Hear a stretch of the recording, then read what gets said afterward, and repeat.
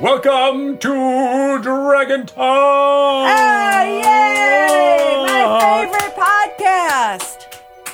Very excited again to be here for this podcast, which is, I don't know if you guys know this, it's the official Dungeons & Dragons podcast. Where we discuss all things Bachelor.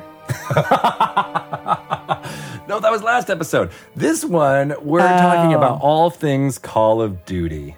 Oh. That's right, because I'm Greg Tito, and this is Shelley Moo, and we are talking to Chad Michael Collins for our interview segment. Very exciting to talk to him as a performer, a voice actor, a gamer, a wonderful Ithaca College graduate. Yes, always got that Ithaca, upstate New York connection. Always. It is amazing how many people we talked to on this podcast over the last 7 years have had something to do with that city. It's weird, isn't it? It is weird. Do you think we should go back? Like we should just form an adventuring party and figure out what this call is with Ithaca? What is the ties that bind us? Yes, that's actually not a bad idea. Let's go on tour. A book for tour. Dragon Talk. And then it's basically the only reason we're doing this tour, though, is to go to Ithaca. And then my dad can take us to lunch because he's always in Ithaca. Is he really? Mm-hmm. Oh, he has a store there. So if you have any floor covering needs in Ithaca, New York, please visit Warehouse Carpet. Family business. Thanks. Shameless plug here. You can get a Dragon Talk 10% off. I'm sure he'll honor it. Just use the code Dragon Talk. My daughter works at D&D. Yeah, and then while you're there, ask him what I do at Wizards, and he'll be like, "Oh, she makes the game Dungeons and Dragons," because he has no clue. This all checks out, Yep. but it also is very magical what happens on floor covering stores in Ithaca, New York. We don't know. I mean, it could just be a front. Look at what's happening at a grocery store in Waterdeep right now. For our Drinky Two Shoes segments, Yeah. right? Who knows? So, you don't know. Could be doppelgangers selling you some engineered hardwood. Wait, is your dad a doppelganger? I've always wondered. Well, I feel like we've gotten so many quests over the last few episodes to go figure some stuff out. Oh my God. That would be really fun. We should do an insight check with my dad. That would be really funny. Ask him some D&D questions. I don't know. I don't know what that is. Oh God. Where's my grandson? Where is he? Just want to see my grandson. He calls Pokemon. Is he playing the Pokemon? And he thinks it's really funny to call Pikachu Pick-a-Nose. And Quinn's always like, "Stop it! You know his name is Pikachu." Wow. Yeah. I feel like your dad and I would be friends because I do like to pick a nose.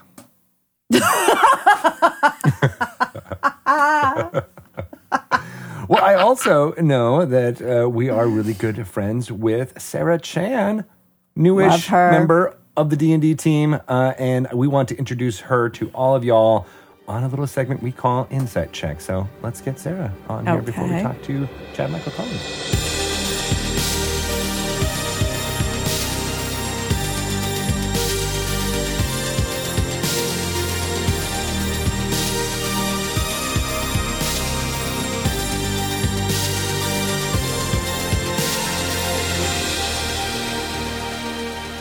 Everyone, let's welcome Sarah Chan to Inside Check. Hi, Sarah. Hello. Is that too much enthusiasm? Hello. No, we want the enthusiasm. We love the enthusiasm. We're so excited. You're a recent, within the last 6 months, addition to the awesome Dungeons & Dragons marketing team. Tell us, the basics. What do you do here at Wizards? And I'm going to roll an Insight Check as you're doing this to make sure you're all on the up and up. Oh, yeah, of course. Please go ahead. What do I do here? Let me see. I'm trying to... Wait, hold on. I'm disadvantaged now. So a TLDR version is that I do a lot of PowerPoints and I write a lot of emails, but that's true. The base point of it, right? But essentially, I'm associate brand manager. I work with the lovely Shelley, and we work on a lot of products and try to find the best ways to to talk about them and to find things that people would find exciting about them and bring them to the audience. That's good. That works. I think I believe it. Yeah. My insight is right on the money on there. That's what I do when people ask me, about what do you do for D&D? And I'm like, well, I just sing it from the rooftops. Why it's cool to specific people, but you're doing it more on the broader scale as marketing, right? Yeah, bringing the hype to the people. Is an easier way to call it. I'm just trying to find a way to make it my job sound more interesting than I write things on PowerPoints and find and do that. But essentially just talking to the people and finding out what makes them excited and trying to bring that excitement to life. Shelley concurs. I concur, and I'm spending a lot of time answering my messages on Teams because there's a lot of that. Talk all day long on Teams. In fact, that's why you're here, because Shelley made you come and be on here, right? Yeah, of course. Yeah. And I would say like 90% of the talk on Teams is about work. So, we do a really good job. Stay on topic. Stay on task. Yes. And then other times it's about hair color and just like recipes or Quinn. Like she'll be like, "Oh my God, he's so loud. Can you please mute?" That was just yesterday's meeting. I didn't even know I was unmuted, so sorry about that. But anyway, part of what you are doing and what you're working on is all of the hype around Critical Role Call of the Netherdeep. So yes, you are the marketing lead on that campaign, and there's so much exciting stuff out there happening for it. Yeah, it's super exciting. I can't wait to get my hands on the book. To be honest, I was last weekend, I actually went to a bookstore and I heard someone saying Call of the Netherdeep. I'm like, oh, I know that. I know what you're talking about. Way. Yeah, I was just like, oh, this is real life. It's not just, my work life. I can hear it in person when I just go to a bookstore. So it's super exciting to be able to work on such D&D, such a great IP, but also I think it's so it connects with so many people, right? So people are so passionate about it, and that's always great to see in real life. Yeah, and then you've recently taken that passion to DMing, right? You're running a campaign. Yes, I am. Where did you get all this information? Shelley Teams messaged me all of this as we're talking. When I'm not Teams messaging you, I'm Teams messaging Greg, which is actually probably true. Back and forth. Yeah, so I am. I actually just very recently, this past weekend, started DMing my first campaign. I chose Strixhaven because I'm working with a bunch of people that also haven't played D&D before. So I thought it would be a good entryway to get them in there. You just give them a summary of, oh, you're at a magic school. And then that's already enough for them, right? So it went okay. I thought it went okay. I think as a first-time DM, I wanted to make sure that I'm setting the setting well enough, but also making sure that I'm giving them ideas on what to do next. I think since it was their first time playing, and I think they only had a very top view of what D&D is, there was a lot that they had to get used to. So even working through with them, they're like, oh, I didn't realize I had to interact with you so much. I didn't realize it was so interactive. And I was like, yes, it's an RPG. Like you're role playing. So, so they would be like, do I talk in third person? Oh, yep. Do I say do I say my character's name? What am I doing?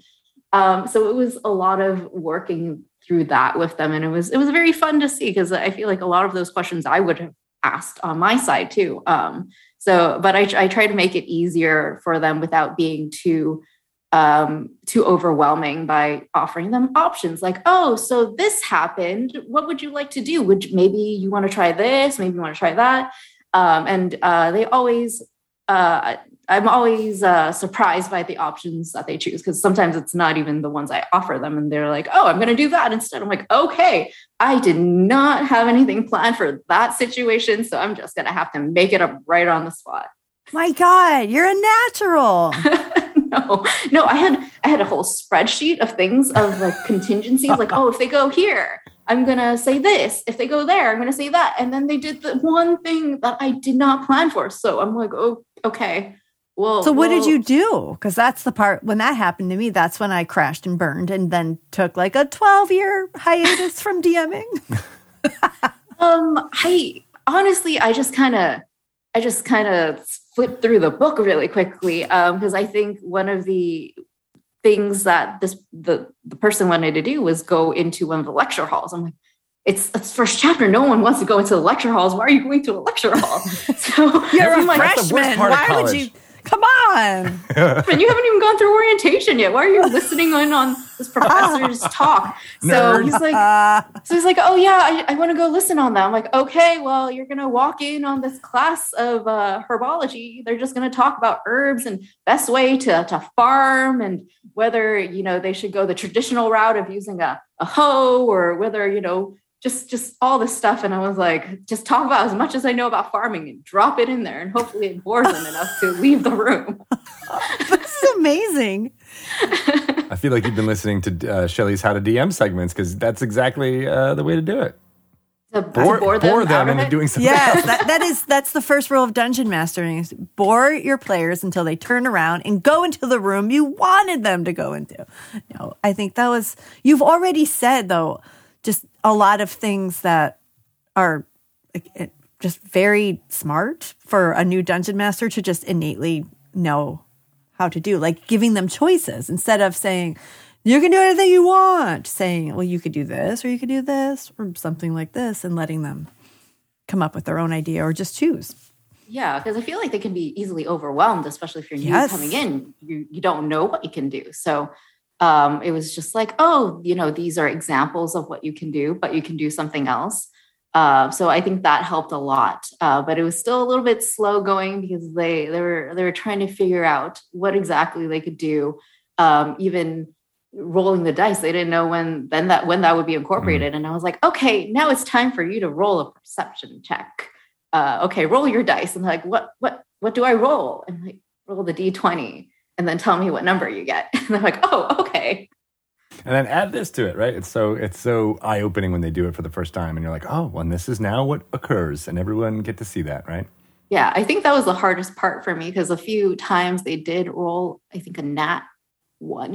And I'm like, how do I don't want anything. Punish them right away. Exactly, especially if they're starting. I'm like, how do I balance this out so that they have a fun way of failure, but it still doesn't deter them from continuing on with the story. So I tended to err on the side of caution and made it a little bit easier for them. So, they just didn't get the objective that they needed to, but they wouldn't end up like poking themselves with the sword or anything like that.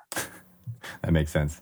Now, did I understand right that you have you done any playing of D&D before this? Yes, I actually, one of the first things that we did when I joined this company was play a game of D&D, and I was really excited about that. I was like, oh, wow, you get to play D&D at work? That is amazing. I cannot tell you how hyped I was that first week. I was telling everyone, I'm like, I get to play D&D at work. Can you believe this? So yes, I have played before, and it was definitely eye-opening, because it was I didn't get a chance to play growing up, and that's something I've always wanted to do. I just couldn't find a group of people that had the same schedule that could be able to do that. So when I was able to do it here, I was very excited to do that. She was a natural too.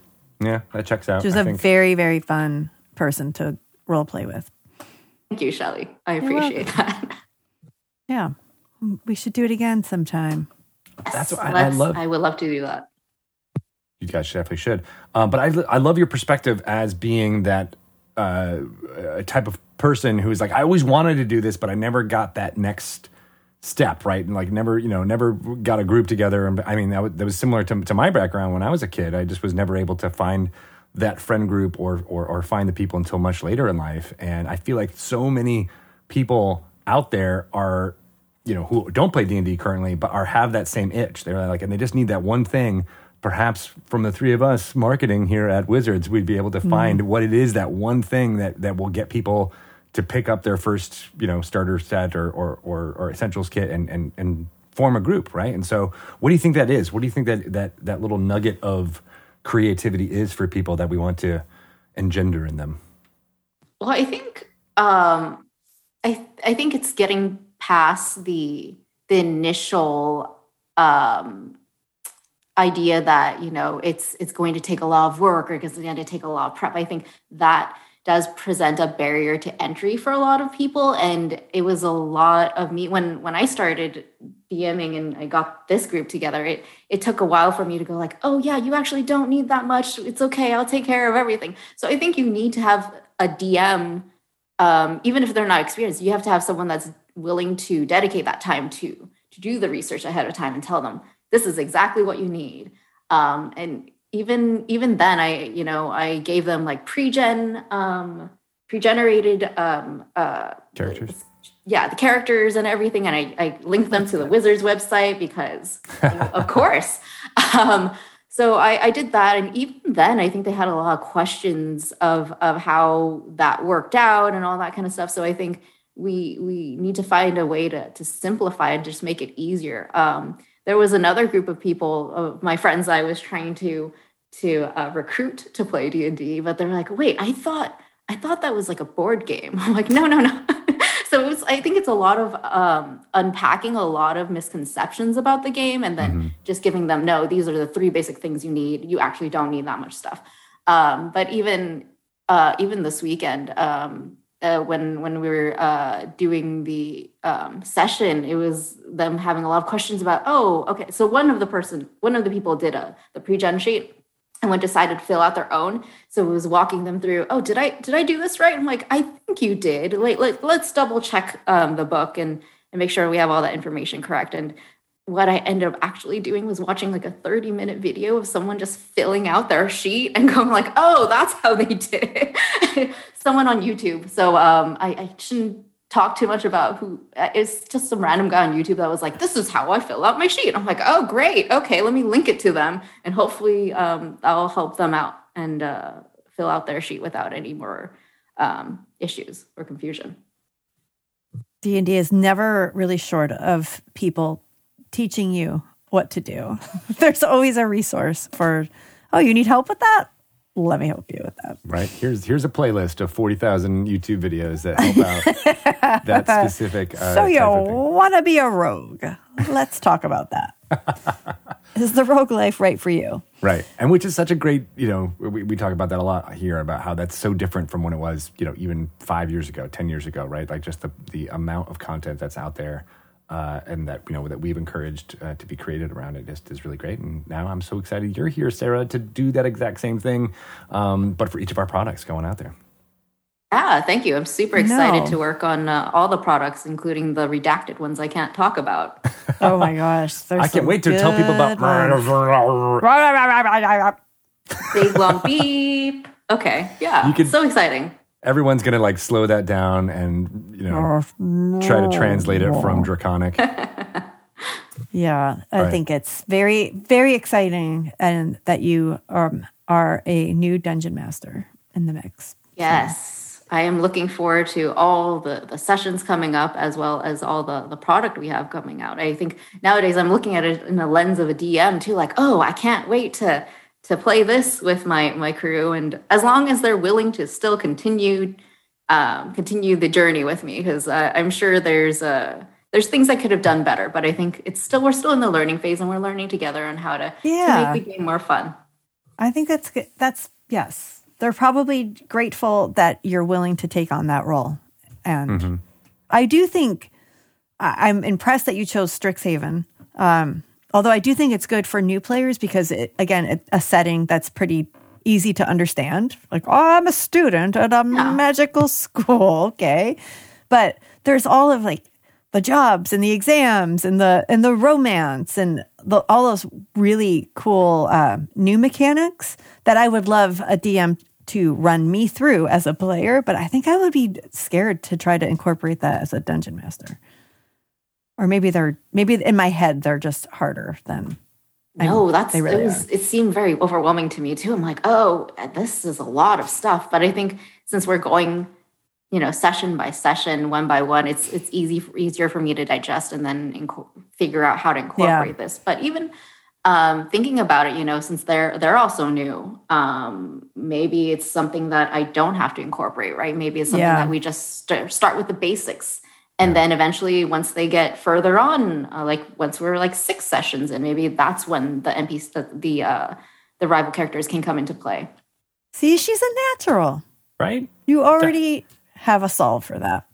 And I love the fact that you're, trying to disavow the idea that you need to do hours and hours of prep in order to run a game. You really don't. I mean, you can get the basics and improv your way through it, and sometimes that can be more fun. Obviously, there are DMs out there who love to do the deep dives and know everything, and I'm not discouraging that, but you can really just go in and play. I mean, that's something that Shelly and I have perfected at the end of every Dragon Talk episode, where we're just do a 5-minute session, and that can be just as fun. And I'm glad that you're doing the same thing, Sarah. So good. Yeah. Thank you. Yeah, it's super fun. I'm gonna definitely continue with this. Sweet, awesome. Well, thanks for coming on. I feel like you've been mostly truthful, but all right. I got a 12. My insight is a +5. So yeah, I'll say this all checks out. What do you think, Shelly? I definitely feel like it checks out. I don't even have to roll. That was like but I will. Let me see. 20. Swear to God. Oh, wow. Credit it. Yes. With the fancy crystal Swarovski my dice, Swarovski die. Yeah. Listen to the weight of that. Well, I'm glad it checks out. I appreciate that.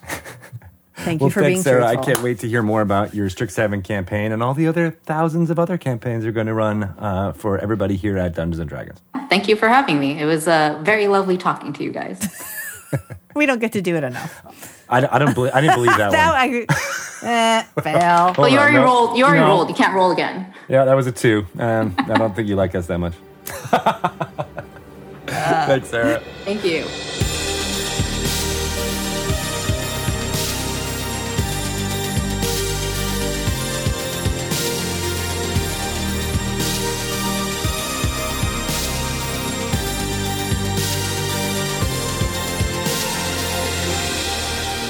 Wonderful to see folks jumping behind the DM screen for the first time. Don't you just love Sarah? I love her so much. I really do love her. She's such good stuff. Yep. Sending the word out about what is cool about our D&D stuff we're coming out with. I just really like her. She's just a good person and going to be a great dungeon master, if she is not already. Let's be honest. Yeah. Yes. So impressed by just going to be a DM now. Because, it's a steeper climb for other people.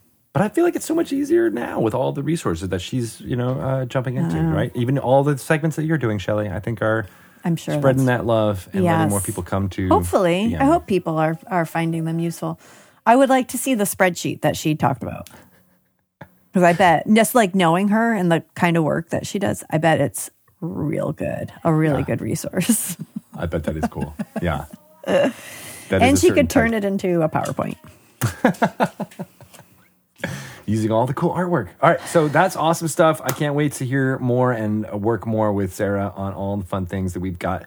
Literally, we've got so many things planned for us to reveal to you in the next few months that you have no idea. Blow your mind. You're all in for so much. So much fun stuff. Anyway. And I think our next guest, Chad Michael Collins, has so much fun stuff happening that I can't wait to tell you all about too, because it's really, really cool. And he just gets to play D&D 24/7. None of that's true, but a lot more D&D over the last few years, which is super great to hear about. And you're going to hear about it all right now. Yay. Everyone, let's welcome Chad Michael Collins to Dragon Talk. Yay, Chad! Woo! Woohoo! So excited to have you here, man. Mr. Greg, Miss Shelley, a pleasure. I'm very, very excited to be here chatting about one of my great loves, D&D. Right. You are an actor, a voice actor, a performer extraordinaire, but I feel like D&D is your passion. It has become that, especially thanks to the pandemic. Thank you. Yes. Lockdowns. I had no excuse not to finally play hundreds of hours of D&D, which to my heart's delight. So, I've been a huge fan, forever. And I've, absolutely devoured the novels and the video games, the PC games for years and years and years. And I finally found a bunch of wonderful people here in Los Angeles that I play endless games with. So it is definitely become a lifestyle choice for me, you could put it. I like it. So you were a fan, but you had not dabbled in the TRPG until the pandemic? Well, I grew up in a very, very, very tiny town in upstate New York, and 8 miles outside of that town. So there was a lot of me one-on-one G.I. Joe play. There was certainly no opportunity to get a D&D game together.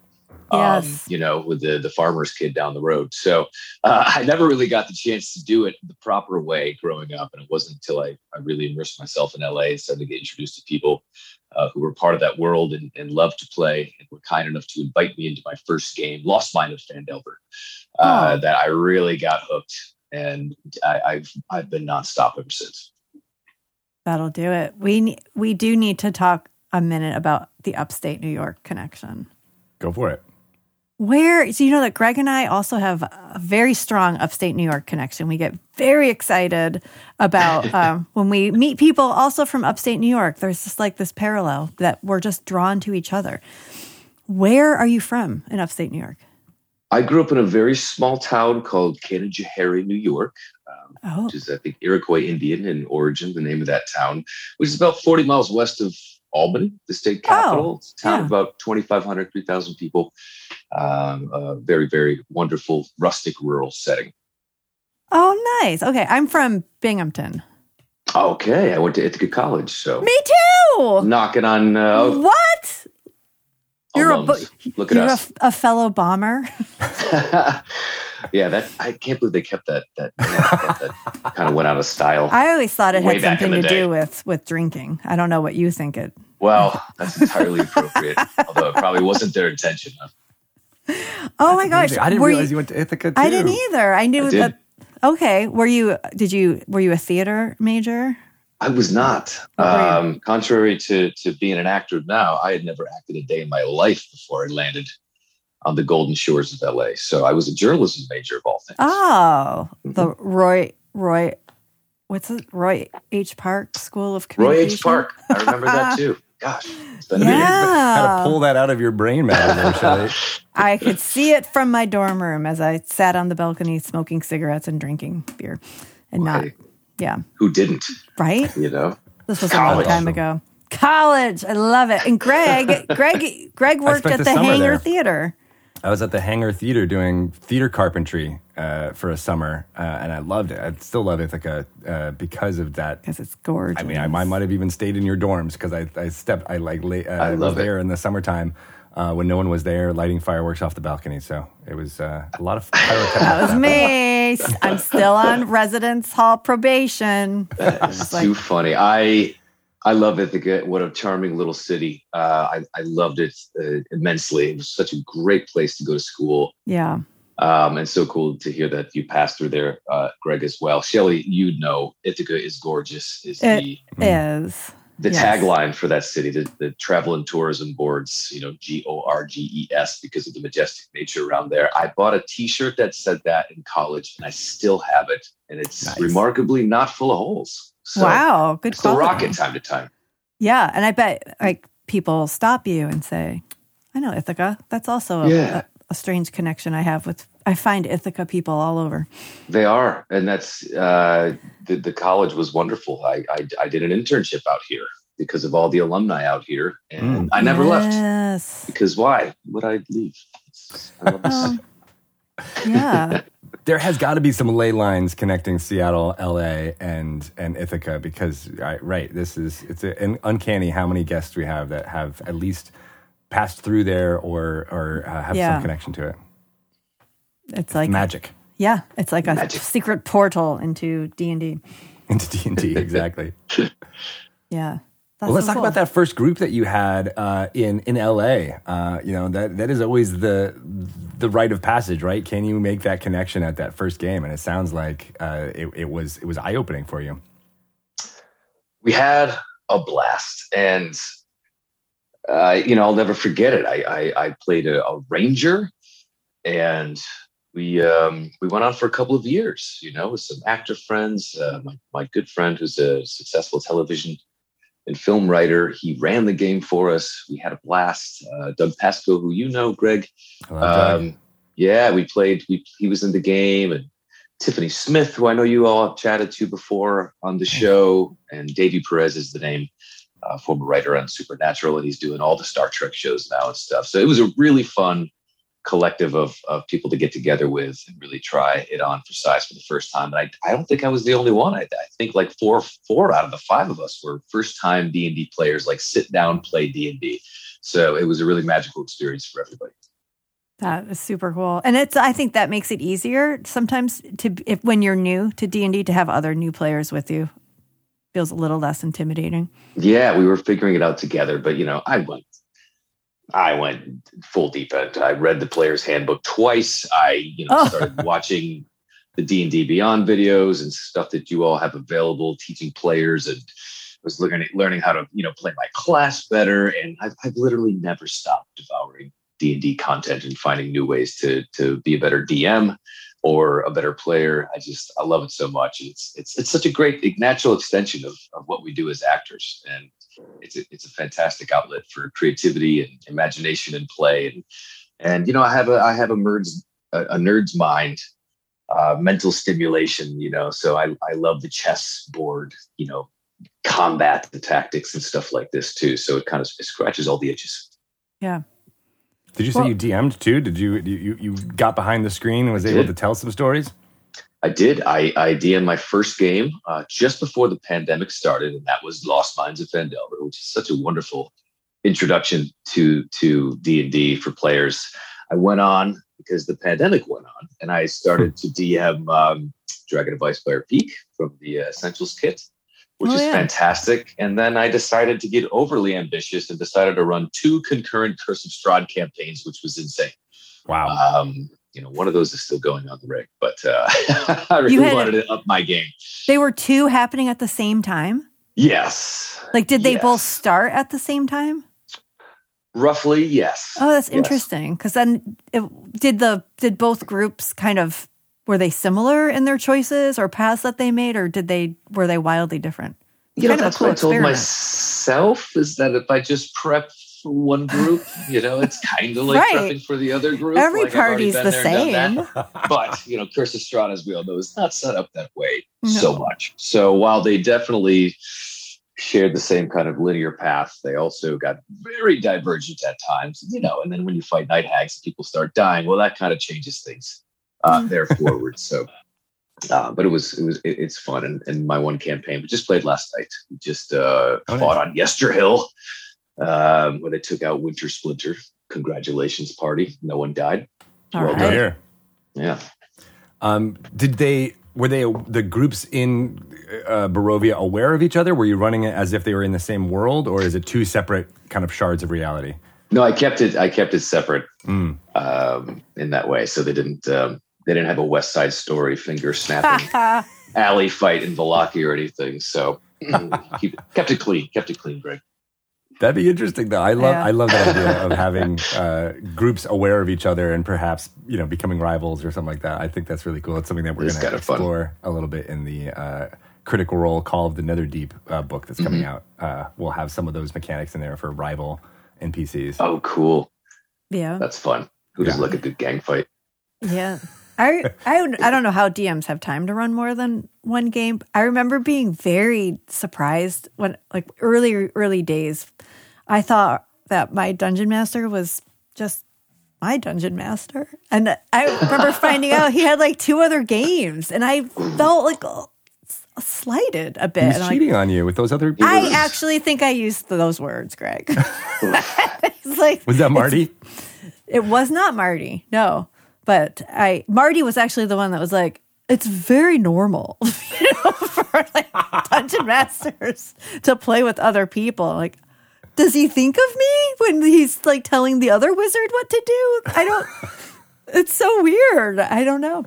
I think it's important for a DM to be transparent and honest and, say, hey, I'm a monogamous DM. Yeah. I will not go around you. I will not entertain other games. I want other. It's just something that's on him. You're my only wizard. I know. It was hard for me to get over. But now it's really more. You didn't know he was an open DM. I didn't know. I did not know I was in an open relationship. I feel like you should know that. But now it's more of just like a resource thing. Like, how the heck how would you even keep him straight? Like, what if you really did call the wizard by the other wizard's name? Oh. Then it gets ugly. It does. Trust me, speaking from experience. Said the wrong blood-soaked letter from Strahd to the wrong wizard. You're like, oh, sorry, that was for the other one. I'm sorry. Oh, no, you're not invited to dinner. That's this was someone else's invitation. I'm so sorry. Awkward. When you were running it during the pandemic, how did you do it? Did you do like just theater of the mind on Zoom, or were you like using Roll20 or anything like that? Yeah, I'm too much of a combat nerd, and I love the beautiful maps and artwork way too much.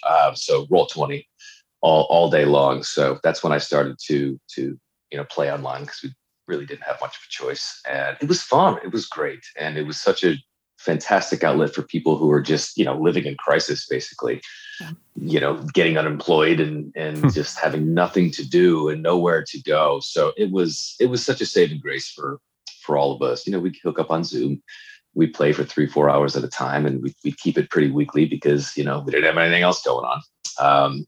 So it was a lot of fun and really cool. And I still love. I play on Roll20. I play online a lot, just because logistically speaking, it just becomes easier. And as we all know, schedules can be the death of a once promising D&D campaign. So it's hard enough when you play with enough people in the entertainment industry, because it's always going up and down in people's careers, and they're busy and they're not busy, and it comes in waves. So keeping it digital has definitely allowed us to be a little bit more consistent with our games and scheduling. Yeah, and then you really can get the tactical combat stuff when you're able to show that, and the dynamic lighting and things like that really do change it up, especially for a dark module like Curse of Strahd. Dark, exactly. Yes. I assume that you do voices for your NPCs. Yeah, I don't lean into them too hard. The Eastern European Transylvania type voices for Curse of Strahd is a lot of fun, and that's not a hard one. Standard British is not too bad either, but I focus more on definitely making sure the players have the information they need, more than trying to nail that accent. But some are definitely easier than others. Yeah. So is that mostly what you do now, is DM, or are you playing in other campaigns as well? Yeah, I play too much. I play an embarrassing amount, and by embarrassing, I mean I'm proud of it. I make the time, I commit. I'm playing currently in Dungeon of the Mad Mage, which is bonkers fun, and I absolutely adore it. Rime of the Frost Maiden is something I've always wanted to play since that was released, and nice. We're halfway through that one as well.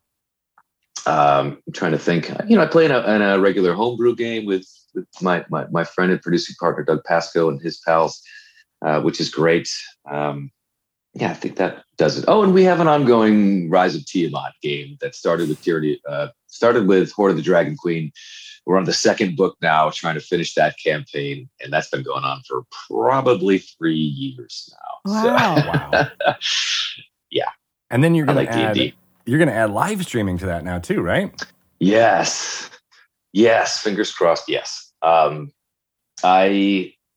synced up with a great guy named Jake Nunza, and he is a very, very polished dungeon master. And we just talked about our love for D&D at a book signing with our friend Todd Stashwick, great actor. We just kept in touch, and we just talked about, I'd love to take this to the next level. I'd love to do it live, because I just think I get so many questions, and I started streaming on Twitch during the pandemic, and I was in a video game called Call of Duty Modern Warfare in 2019, and I learned how to stream on Twitch and would play live with fans and gamers all around the world. So I got familiar with that universe, the live stream universe, and it's always been my dream to bring D&D, to people using that platform. And I've wanted to do it for years. Jake seemed like such a game person to run a campaign, and he loved the idea of it as well. Because I get people asking all the time, "Can you teach me? How do I play? How does it work?" And there's so many things that you want to be able to share, but you feel like if you can just sit down and present an experience to people, that is either going to get them hooked or not. And so many fans have already gone the extra mile, and they start playing now, and they're reading the books and everything now too, just because of my passion for it. So hopefully that happens. I think we're targeting March, April. It's called the Dias Cast Gaming. We're up on socials and on Twitch. We're one of our partners is Lindsay Russo, who's another accomplished actress in this industry, and we're putting it all together, and it's coming along, and we're very, very, very excited to kind of bring it to the world. Nice. That sounds, live streaming really has been, no pun intended, a game changer, but in teaching people how to play, because I know many of my friends, my family that have never been exposed to D&D are always asking but I don't understand. If there's no pieces and there's no board and there's no end, and how do you do it? How can that possibly be a game? It's very hard to explain, just the concept of it's imagination, it's storytelling, it's I don't know how the story's going to end. It depends, and the dice factor in on all that. So, but what do you think do you think watching live streaming is the best way to learn how to play, or just throwing yourself into a game? Like when people ask you how to play, what do you tell them? I was, recommend that start on YouTube. Find some wonderful content creator who can break it down for you in a way better than I can, or watch, some live streams, or just start reading some books. And if it piques your interest and strikes your fancy, go for it. It's easier than ever to find a game between, people on social media and Discord and all the sites and everything else, to be able to connect with people in ways that we never have been able to before. 12-year-old me in Canajoharie, New York, 8 miles outside of our small town, certainly couldn't, hop on the Discord to find an online group. There wasn't even internet back then. That's how old I am. So I figured this is just kind of a really fun thing where even if you don't want to take it to the next step and start playing yourself, come watch an interactive entertainment experience. Watch a story unfold in real time. Watch the improv, see the fantastic art, hang on the edge of your seat with the combat and everything else too. And, we have a plan to try and pull back the curtain a little bit, along with hopefully an immersive live stream, just take an hour and say hey, this is my character, and just run them through the D&D Beyond character sheet. Be this means this is what he calls for that. This means this. So we want to be able to, for those that are interested, kind of break it down and give them a little bit of an education experience as well, for those who really dig it, think it might be for them. That's cool. That's a great idea. And you've got such a different group of nerds who have been following, you mentioned the Call of Duty stuff. I mean, that is a huge part of fandom. I remember when, was it the first Modern Warfare that came out in 2008 or 2009 or something like that just blew up, right? And everyone was like, this is the biggest gaming property ever. And there's so many people who pay attention to that franchise. But it's very different type of nerdery than D&D.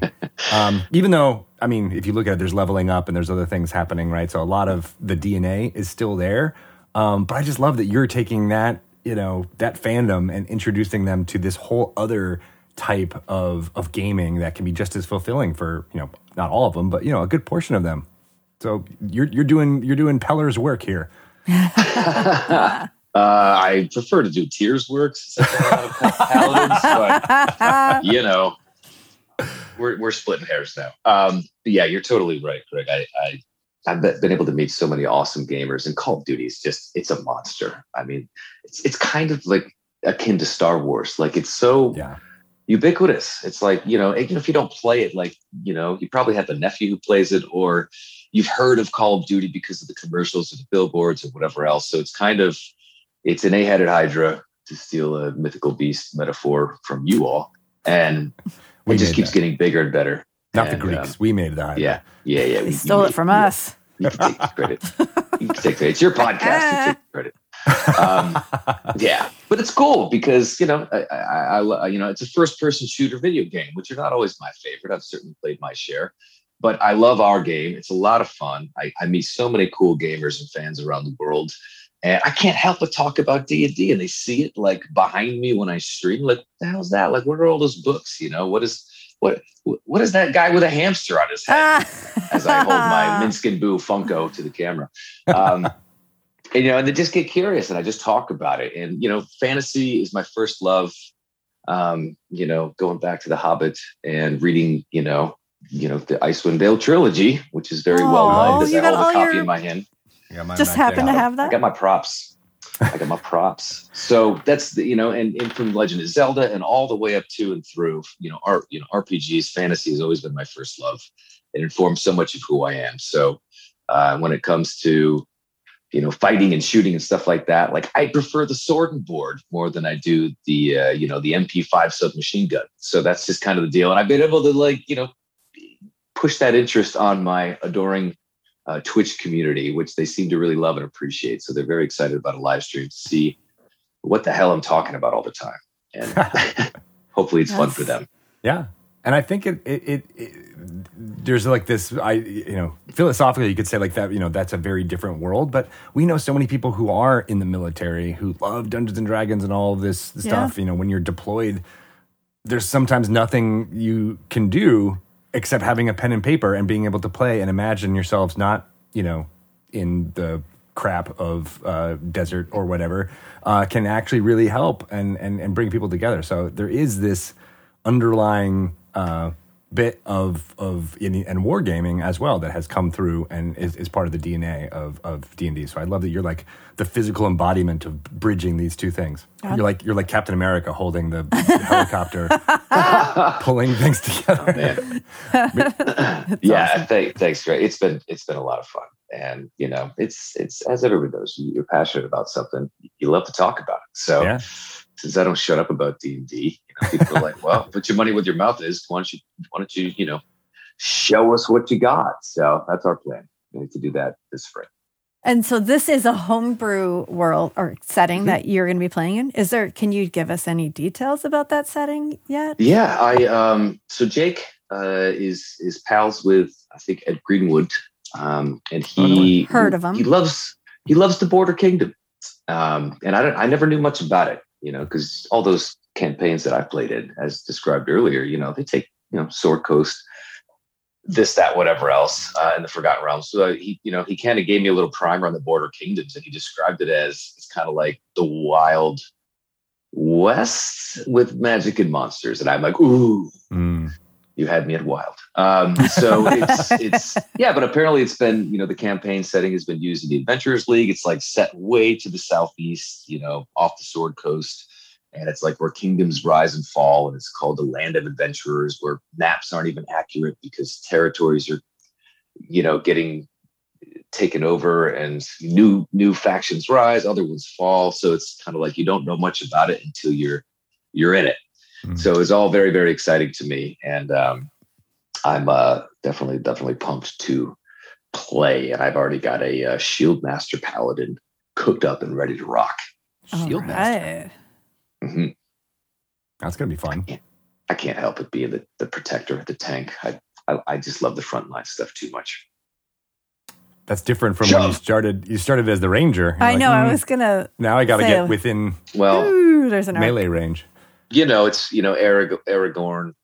Yeah. And all that other stuff I grew up on. Tanis Half-Elven. That was, yeah, Tanis Half-Elven. Nice. Read those books too. Big fan of Tanis Half-Elven back in the day. But I'm a knight nerd. Like I just love the medieval stuff. Like Braveheart's my favorite movie. And, so it's just kind of the the tanky plate wearing frontline fighter devoted to doing good and protecting his allies. It's just call me vanilla if you want. Call me basic if you'd like. But I'm happy to do the dirty work in the trenches that no one else really wants to do, because then they can't, have witty puns when they, are a bard. They do psychic damage with them. So anyway. I gotta try. I've never played a paladin, but I think I'm ready to branch out. It's completely different for me. But as Greg knows, I hated being a cleric. I hated it. Too much pressure. I don't want to heal people. I can't. You'll play any, I used to play a lot of Warcraft and any other RPG. Trust me, the healer is a thankless job. They don't ever really thank you when you save their lives, but they will absolutely blame you when they drop. Oh, yeah. Because of their stupidity and you don't save them in time. It's a thankless job. Tank is the second most thankless job. So it's not for everyone. You can't be into it, for the medals and the accolades. You just got to do your job. But I think you'd love playing the Paladin, especially when you hit level 6 and you never fail a save ever again. I would love that. It's going to be amazing. You as the instigator, I think, Shelley, would behoove yourself to have more armor class. Let me just say. Yeah. The amount of times you put yourself as a character into danger, I mean, all of a sudden, if you're built for that, it makes it a lot more, fun. I think, yes, this all goes back to the psychology of why we play characters the way we do and why we choose those characters, because I would never put myself in danger in real life. I am such a safety nerd. Like, I don't even want to jaywalk.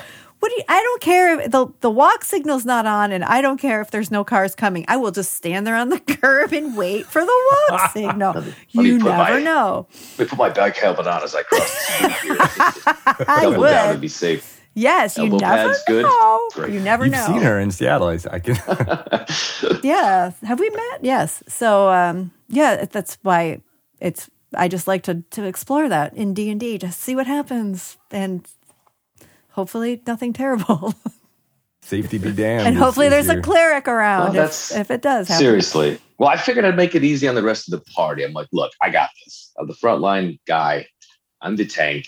You all can go nuts. You want to do your tiefling bard? You want to get nuts with this? Like, it's cool. Like, I'll put these people on lockdown in the front lines, and you can all, kind of choose whatever you want. And know that you'll have a beefy fella up front to kind of try to keep you alive as long as he can. So that was my choice, but it's also my favorite class. I always default to Paladin. Not that I don't love so many other classes, but there's like what, 8, 9 subclasses of Paladin. Like, no two Paladins are alike, and I love that about them. It's just like I've got my standard devotion Paladin. As we're getting ready to fight Tiamat, hopefully sometime this year, and my other Dungeons and Mad Mage, I've got a Oathbreaker Paladin that's like half drow and plays with darkness and has like dipped into Warlock, and like that is so different and so fun, and I love that about the Paladin class. How deep do you like to go on backstories when you're creating these characters? Is it something that you conceive of right away, or does it sort of develop as you're into the campaign? I think that's such a fun thing to play with. Like, honestly, if the DM loves it and will use it, I'm so game. And I've done it for plenty of characters. But, a lot of DMs have their own style, and they just like to throw you in there. And, they don't want to do the extra thing of the plot hooks and tying something around to some NPC you meet later. So I'm good either way. I love the chance to build up that backstory, though. And it's really fun when DMs can find a way to uniquely incorporate that into a campaign. I always find that really rewarding, and gives you that extra bit of oomph, not to just spend 10 days in town drinking and carousing, like you got stuff to do and it's in your backstory. Go do it. Get it done. Overall objective.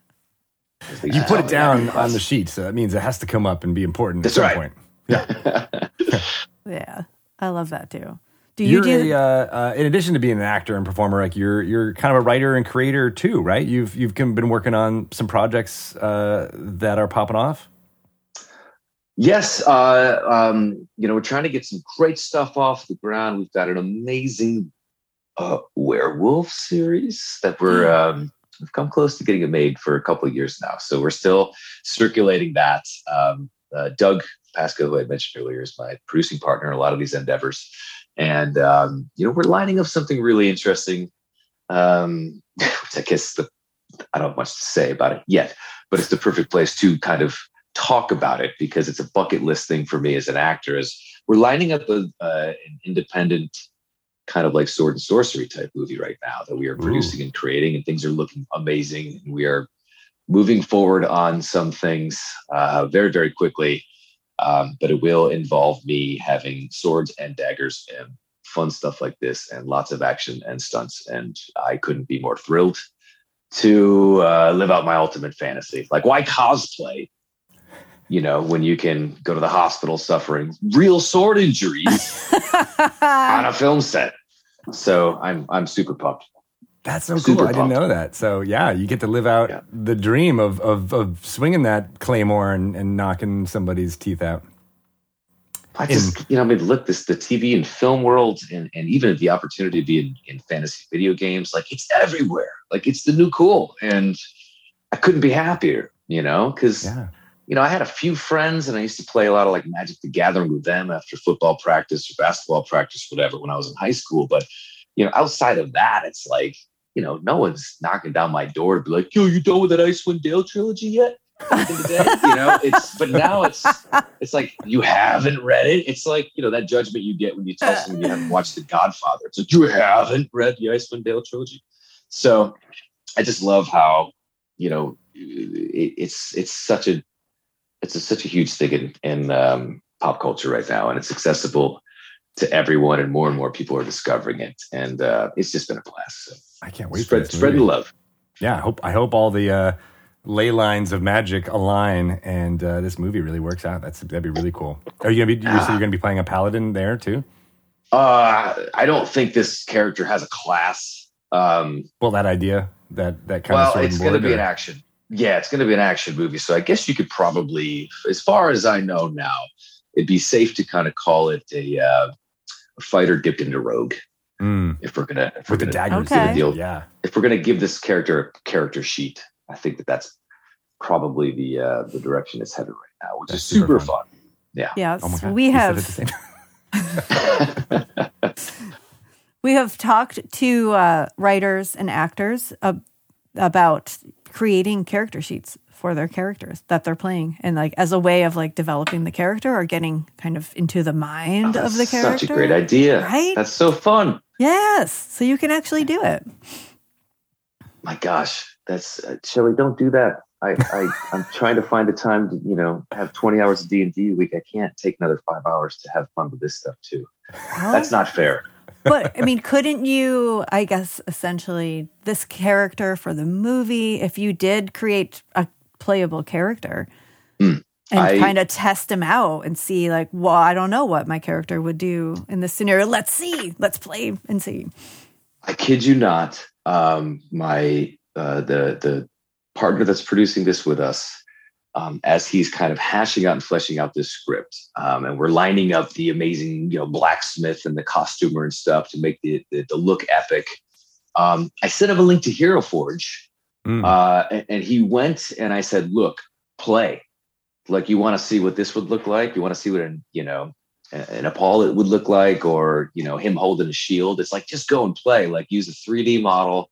And just kind of get a sense for what you think would really pop on this character. So it does have amazing practical application, even just looking up the amazing fantasy art online, that I showed him some of the places to go and look, and some of the stuff from the amazing, D&D modules and player's handbook and stuff like this. So he went and collected a whole bunch of that stuff to help kind of craft and formulate a unique look for this character. So oh, that's so cool. That's fun.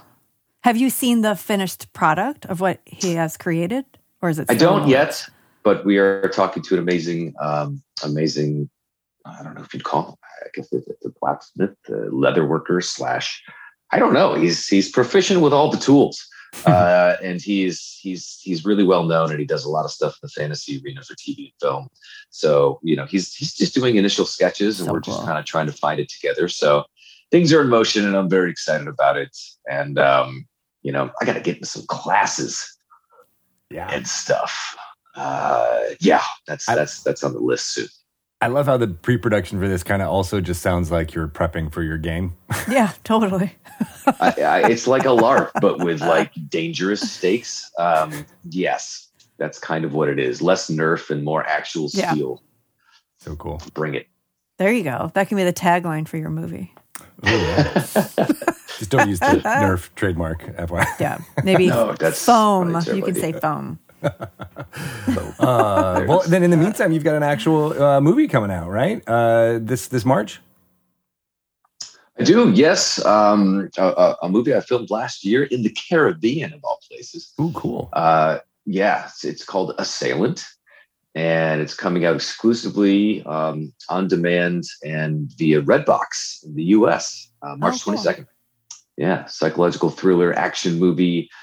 Casper Van Dien is in it, and Poppy Delevingne is a wonderful British actress. Jeff Fahey's classic character actor as well.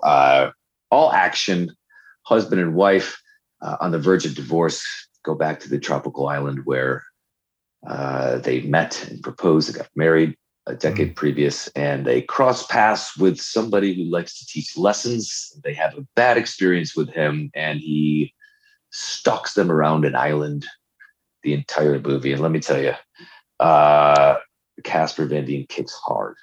I'll just as you watch the trailer, and that guy knows what he's doing in terms of fighting. He's a wonderful actor, and we had a great time. And it's a role that you don't often get to see me in. I kind of start out as kind of a D-bag and, redeem myself, and the more punishment I take, it seems to, that seems to kind of be cathartic, and he stops being such a D-bag and turns into kind of a hero as it goes. So apparently, you just got to get kicked in the ribs by Casper Van Dien a bunch of times and, get that bad stuff out of you and go the path of the hero. So that's how characters change. Yeah. They get kicked in the chest a bunch. Yeah. Rite of passage. There you go. He would be a monk, I guess. Yes. So every single movie or property, you're like, what class are they now? That's what I do. Yep. Can't get it out of the brain. He's definitely hit me with some flurry of blows all the week. And I'm like, Joe, what are you out of key points? Stop. They're not following the rules. He's like, huh? What? Like, don't worry about it, guys. Were you able to, play D&D with anybody while you were filming in the Caribbean? That seems like a perfect setting to be able to roll some dice. Yeah. So this is fun. Pandemic shut everything down. Didn't work basically that whole year. I start off 2021 getting to do back-to-back films in Nevis, which is a part of the island of St. Kitts at the bottom of the Caribbean. And amazing to go from no work at all to doing 2 films over the course of like 4 months in the Caribbean, which is a place I've never been to. To make it even better, the wonderful producers there, we struck a deal with the Four Seasons. So we had to come and quarantine for 2 weeks at the Four Seasons. Wow. And they're like, you can't leave the grounds. And I'm like, I think I'll be fine. Okay. Thanks. I can handle this. And so you better believe that I still ran and played in all the D&D games that I could, because I was only 4 hours ahead in the Caribbean. So I definitely still was able to do that. And I discovered and hopped into Adventures League while I was over in Nevis and had a blast playing some of that stuff as well. So really enjoyed that too. You were like, I didn't have enough D&D with my home groups. Let me add more time, because you basically had nothing to do for 2 weeks, right? Except be in the pool. Yes, I went to the gym and tried to eat well, and enjoyed the ocean and the sunshine, and played D&D a little bit here and there. So I mean, I don't know. It was let's just say it was a wonderful experience filming that movie, despite Casper's flurry of blows. And He's getting great. paid for it too. That's He's great, by the way. ultimate kicker. The ultimate kicker. Just The like ultimate Casper. kicker in the ribs. There you go. So I guess how did you end up an actor? Like what was the path from journalism to acting? That's a great question. It's a weird one, and I haven't met anyone else who's come anywhere near my weird journey. But we'll take it back to Ithaca College. Okay. Flashback. And I was, the journalism major. They had an amazing program to send students out to LA because, they have a film school there and everything else. Yeah. So they had an LA based kind of internship program in Los Angeles, like for 20 years before, I was a senior out there. And all these people went into the entertainment industry, whether they were film school people or whatever. So they had an unbelievable network, like a database of alumni that were, successful out in Los Angeles. So I said, I think that's the place for me. Spent my last semester of my senior year out in Los Angeles. I interned with a publicist named Jay Schwartz, JDSPR, and I made myself invaluable. He hired me as an assistant. So I went back to Ithaca. I threw my cap in the air. I went back to LA and I just started working in entertainment, public relations.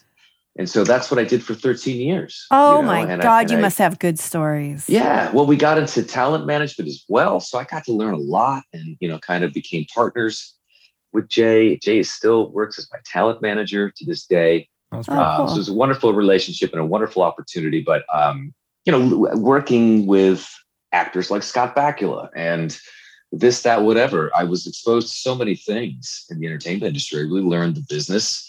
And, people would just say, you ever considered an acting class, this, that, whatever else. And so I had enough people approach me curious about me. So I said, well, I'll try it. Why not? I love Band of Brothers and I love Braveheart and I love this, that, whatever else. Let me see what acting classes are. So for quite a few years, I took classes when I had the money and the interest, auditioned a little bit here and there and was able to find a little bit of success and traction. And one thing led to another. And I was able to land the Sony Sniper franchise lead role when they rebooted that, playing Tom Berenger's son. And that was when I knew this is for me. This is my path. And I worked to transition out of the office life and onto set life, #set life. So that's kind of my weirdo journey into becoming an actor. And I can't imagine doing anything else. Have you ever been written up in the Ithaca Quarterly?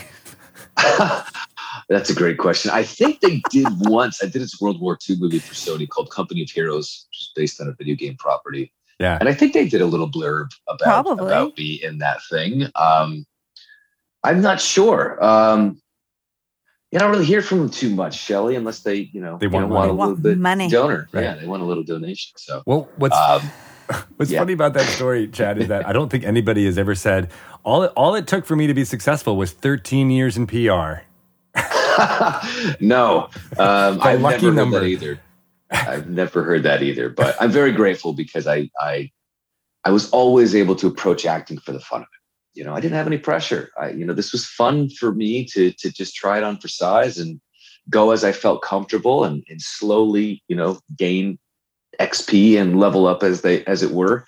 And there was, I always had the office gig. And I was okay with that sort of stuff. And it was a fun process of discovering more than like, I knew this was for me. I came to LA to do only this, and then have that first 1, 2, 3, 4, 5 years, being a bartender or a bar back, grinding and grinding and grinding, trying to make a living, do it. I got real hands-on industry experience. I got to learn so much as I stepped into acting, which was just a really, really wonderful boon for my career. So, but now it's what I do, and it's a blast.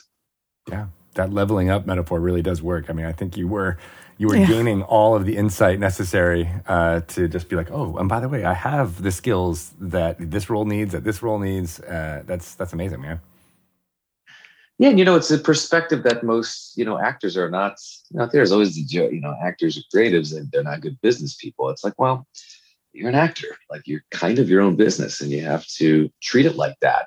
Yeah. I know Shelley, you're an accomplished published author. So how that is. It's when you are, putting out your own stuff or your own likeness into the world. You have to treat it like a business. And a lot of actors don't come from that world or don't have experience doing that or don't even know how the industry works, despite there being an abundance of resources out there to learn about it. So it was really, really instrumental for me because I was catching up on the experience part of being a good actor, but I understood the business part.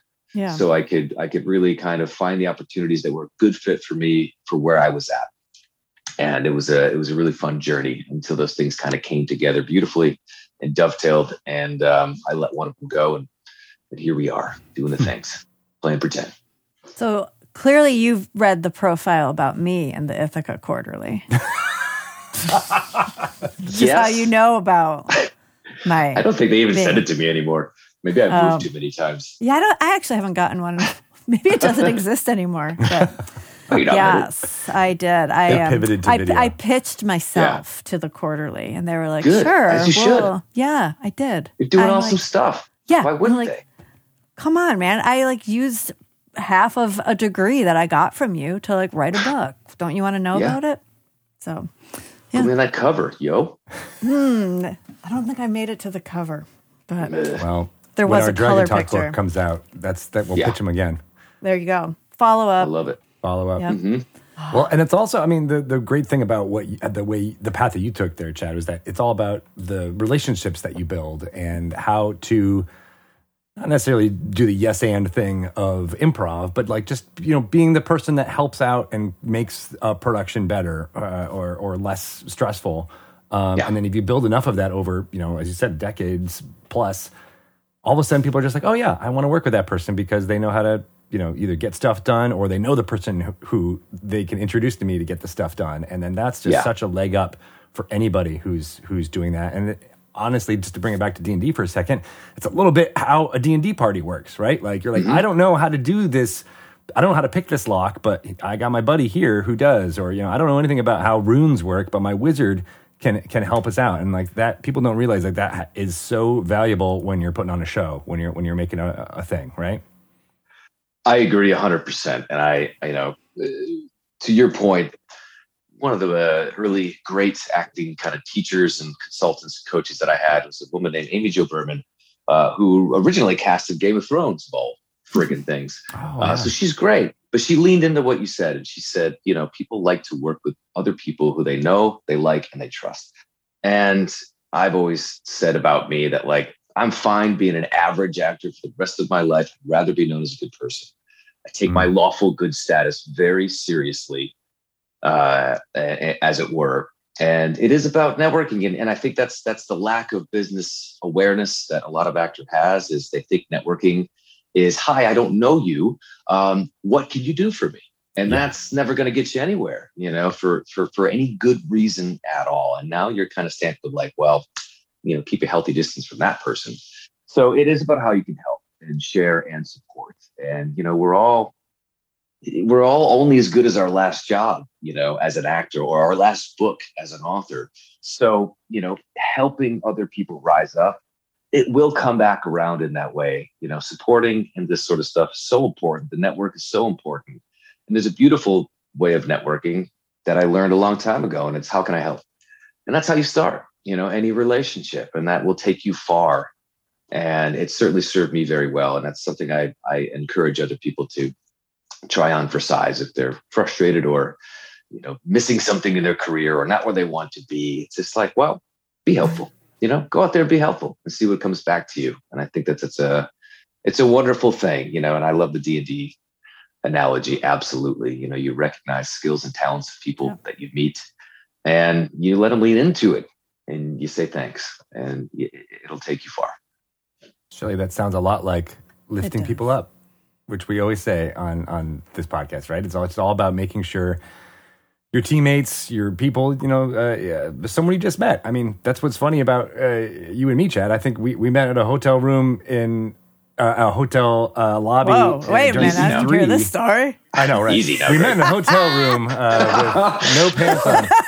But it was important. Right? I mean, I didn't know you and Doug from anybody, and you listened to me with my crazy ideas, and we just kind of, had a burgeoning friendship from there. And then all of a sudden it's like, oh yeah, that's how this whole business works. That's right. E3, Call of Duty Modern Warfare was coming out, and I was down there with Doug for E3, and I think we, got a cocktail in the the Marriott there. Yeah, or the down there by the LA Convention Center. It was great. Me and Doug got to pop by and say hello to you and Nathan over in the Seattle area when I was coming off of one of my sniper movies in Vancouver, which was a blast. So it's always a pleasure, and it's always great. And, you all have been very kind and generous to me and Doug and everything else too. And I love being able to support anyone in their endeavors. You got to be brave to put creative stuff out there. As Greg, as Shelly, it's you follow your bliss, but so much of your experience is going to be rejection. And, to be able to have a great support system around you, helps lessen the blows, gives you a little bit of bludgeoning resistance. I'm here all day for these D&D puns. Yeah, you're tanking this group. Shelly's the sorcerer or the sorceress. Tanking something. I don't know what I am. I'm the tanking this interview. No, you're leading the charge in this interview. Seriously, you are. We're just following behind you. I am inspired. You have inspiration. Go. Yes, I've got the cutting words behind you. Yes, that's what you can do. Causing psychic damage to our listeners.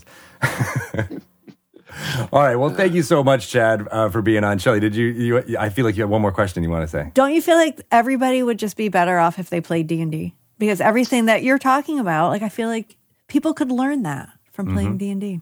You can. That's why it's such a fantastic game. It has such a cooperation element. Yeah. And you have to listen.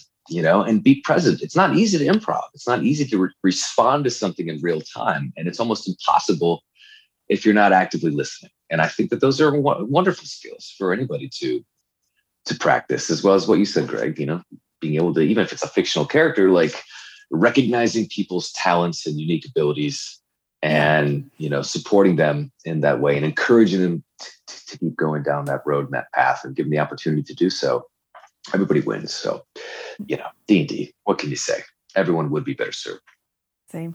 You heard it here first. That's the goal. Get everybody playing. Well, if people want to doing follow... Tears work. Yes, exactly. Tears work. I got Peller on the brain, but, Tears works too, I guess. Well, if people want to find out about all the amazing stuff you're doing, the movies you're in, the video games, all these projects, especially... this new, streaming show for D&D. How can they find out about it? Yes, I'm on the internet at Instagram, Twitter. It's at Collins Chad.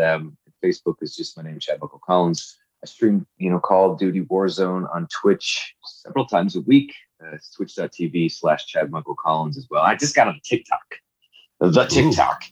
So basically, my level of expertise is like I just put a bunch of photos into a slideshow and then put like Danzig or like Screaming Trees, Seattle band, by the way, that I've always loved, in the background. So I'm a noob there. That's also at Collins Chatham. But the Die is Cast Gaming, that's the group I'm creating with Jakey Dunza and Lindsay Russo. We're up on socials as Die, D-I-E is Cast Gaming on everything, Instagram, Twitter, Facebook, and Twitch. So more news about that, hopefully, come March. That's awesome. Very exciting. We'll be tuning in for sure. Yeah. I want to roll some dice. That sounds fun. Yeah. Cool. Well, again, thanks for coming on, dude, taking the time and talking about this. I love that you are a lawful good paladin, not just in your games, but here in this interview and in real life. Heroic deeds, Greg. Shelly, thank you so much. Greg, thank Shelly, you. It's an absolute blast. I've been looking forward to this for months because I can't shut my yap about the D&D. So anytime you want to talk about D&D, you Appreciate can it. come here. It's a safe space. It's a safe space. I'll take you up on that. Thank you. Take it easy. What an amazing performer, personality. I feel like he embodies our lift you up philosophy. I almost feel like we should pay him. He's just out there spreading the good word of the D&D, just telling everyone how great it is and teaching people and just bringing more people into the fold. It's like, thank you, Chad. Thank you. as well as just being a good person in the entertainment industry. Always, you hear so many stories about awful people to work with, crazy auteur directors yelling at folks. But, I think he had the right philosophy just to be like, I'm going to yes and make people feel good about what they're doing and get their projects off the ground. And people remember that. And so be helpful. All of you listening out there, it's very important around the D&D table. It's very important in life. It is. And, it is really good advice, especially if you yourself are feeling a little out of control or untethered or like you don't know where your next step might be. Just help somebody. You can still be helpful. And then somehow that might put your life into focus a little bit more as well. So that's a good point. I just really liked that. That really resonated with me. Me too. Yeah. So if that resonates with you, let more people know about our good podcast here, Dragon Talk. We like to spread the word out there and grow our audience. We think we have a lot to say about what is good in the world, or lawful good, as the case may be. So if you can, let people know about it on social media. If you have the inclination, write a review, give us some stars on the Apple Podcasts. That just really helps get the word out to more people, and that's what we want to do. We want to just make the world a better place and get more people playing D&D, because as we said with Chad, I think you just be a better person if you play more D&D. I do. It's that easy. It's just that easy, people. Go to follow everything that we do, Dungeons & Dragons, at Wizards_D&D on Twitter, on Instagram. You can follow the page on Facebook. Spread the good word for all those things on all the places. Join TikTok like Chad has and tell people about it there on the TikToks. If you want to pay attention to what me and Shelly are doing, I am at Greg Tito on Twitter, Greg_Tito on Instagram. I am watching Star Trek, which is also all about lifting people up in a party, not dissimilar from a D&D campaign. That is at ReEngageTNG. Shelly, I know you've got a lot more simple way for people to follow everything you're doing. So easy. Just find me at Shelly Moo on Twitter and Instagram. That's easy. I'm following you again right now. I just did it. Follow, unfollow. Just keep doing it so you can keep following and unfollowing. Block, follow, unfollow, unblock. Unblock. Mute, unmute. That's what the kids are calling engagement these days. What? By engaging with the account. I'm just kidding. Yeah. No. I was like, what? No, tell me. I need to know everything. How do the kids engage? How do they engage? Please tell me. Well, Drunky Two Shoes is currently engaged in a melee in the basement of the Garrulous Grocer in Waterdeep. There are doppelgangers. You've been fighting them for, let's say, 60 years. Seconds. If we're doing rounds of combat, it really hasn't been that long. But you currently have Samson and Daryl at the top. Most of the doppelgangers, as well as one guard, are unconscious below you. But you are in a melee range with a doppelganger. You recently threw an acid splash for some damage. They are otherwise unhurt, but they are in cahoots with trying to take you down. And so the doppelgangers are now up. Oh, wait, no. I thought they were like down for good. No, well, I'm just saying the one doppelganger you're fighting is attacking you, and they get a hit. I'm assuming a 18 hits your armor class? Yes. Yes. And they deal several amounts of damage. Come on. What did they hit me with? They slammed against you. Oh, Drunky. And actually made two. So one of them didn't hit you. So you take 8 points of bludgeoning damage as they bump and try to slam their meaty fists into you. Ooh, meaty fists. Yeah. After the doppelganger hits you, though, strangely enough, it changes shape right in front of you to look like your brother Daryl. And it's disturbingly thing. And it kind of like tilts its head and looks at you and says in a voice that is very much like Daryl, "That's what you get for fighting with me." Oh, I've seen this trick before. What do You're not my brother. I will do a minor illusion that looks like how he looked before just to mess with him. And I tilt my head. Ooh. Really? Oh, okay, that's cool. That's awesome. All right, so you create basically the image of a doppelganger, and then so Daryl, the actual Daryl that is up above, looks down and sees a vision of himself, a vision of the doppelganger, and you. And you hear Daryl go, "What is going on? Who do I attack?" And I go, "I'm a doppelganger." That's what you say? Yeah. Okay, interesting. I'll see what Daryl rolls and what he attempts to do next time. Obviously, you're not going to attack me. That's what the doppelganger would say. He's you. The guy who looks like you is clearly the doppelganger. Maybe I'm the doppelganger. Oh, no. We're all going to have an existential crisis. What's happening? Awesome. All right, well, we'll pick it up next time.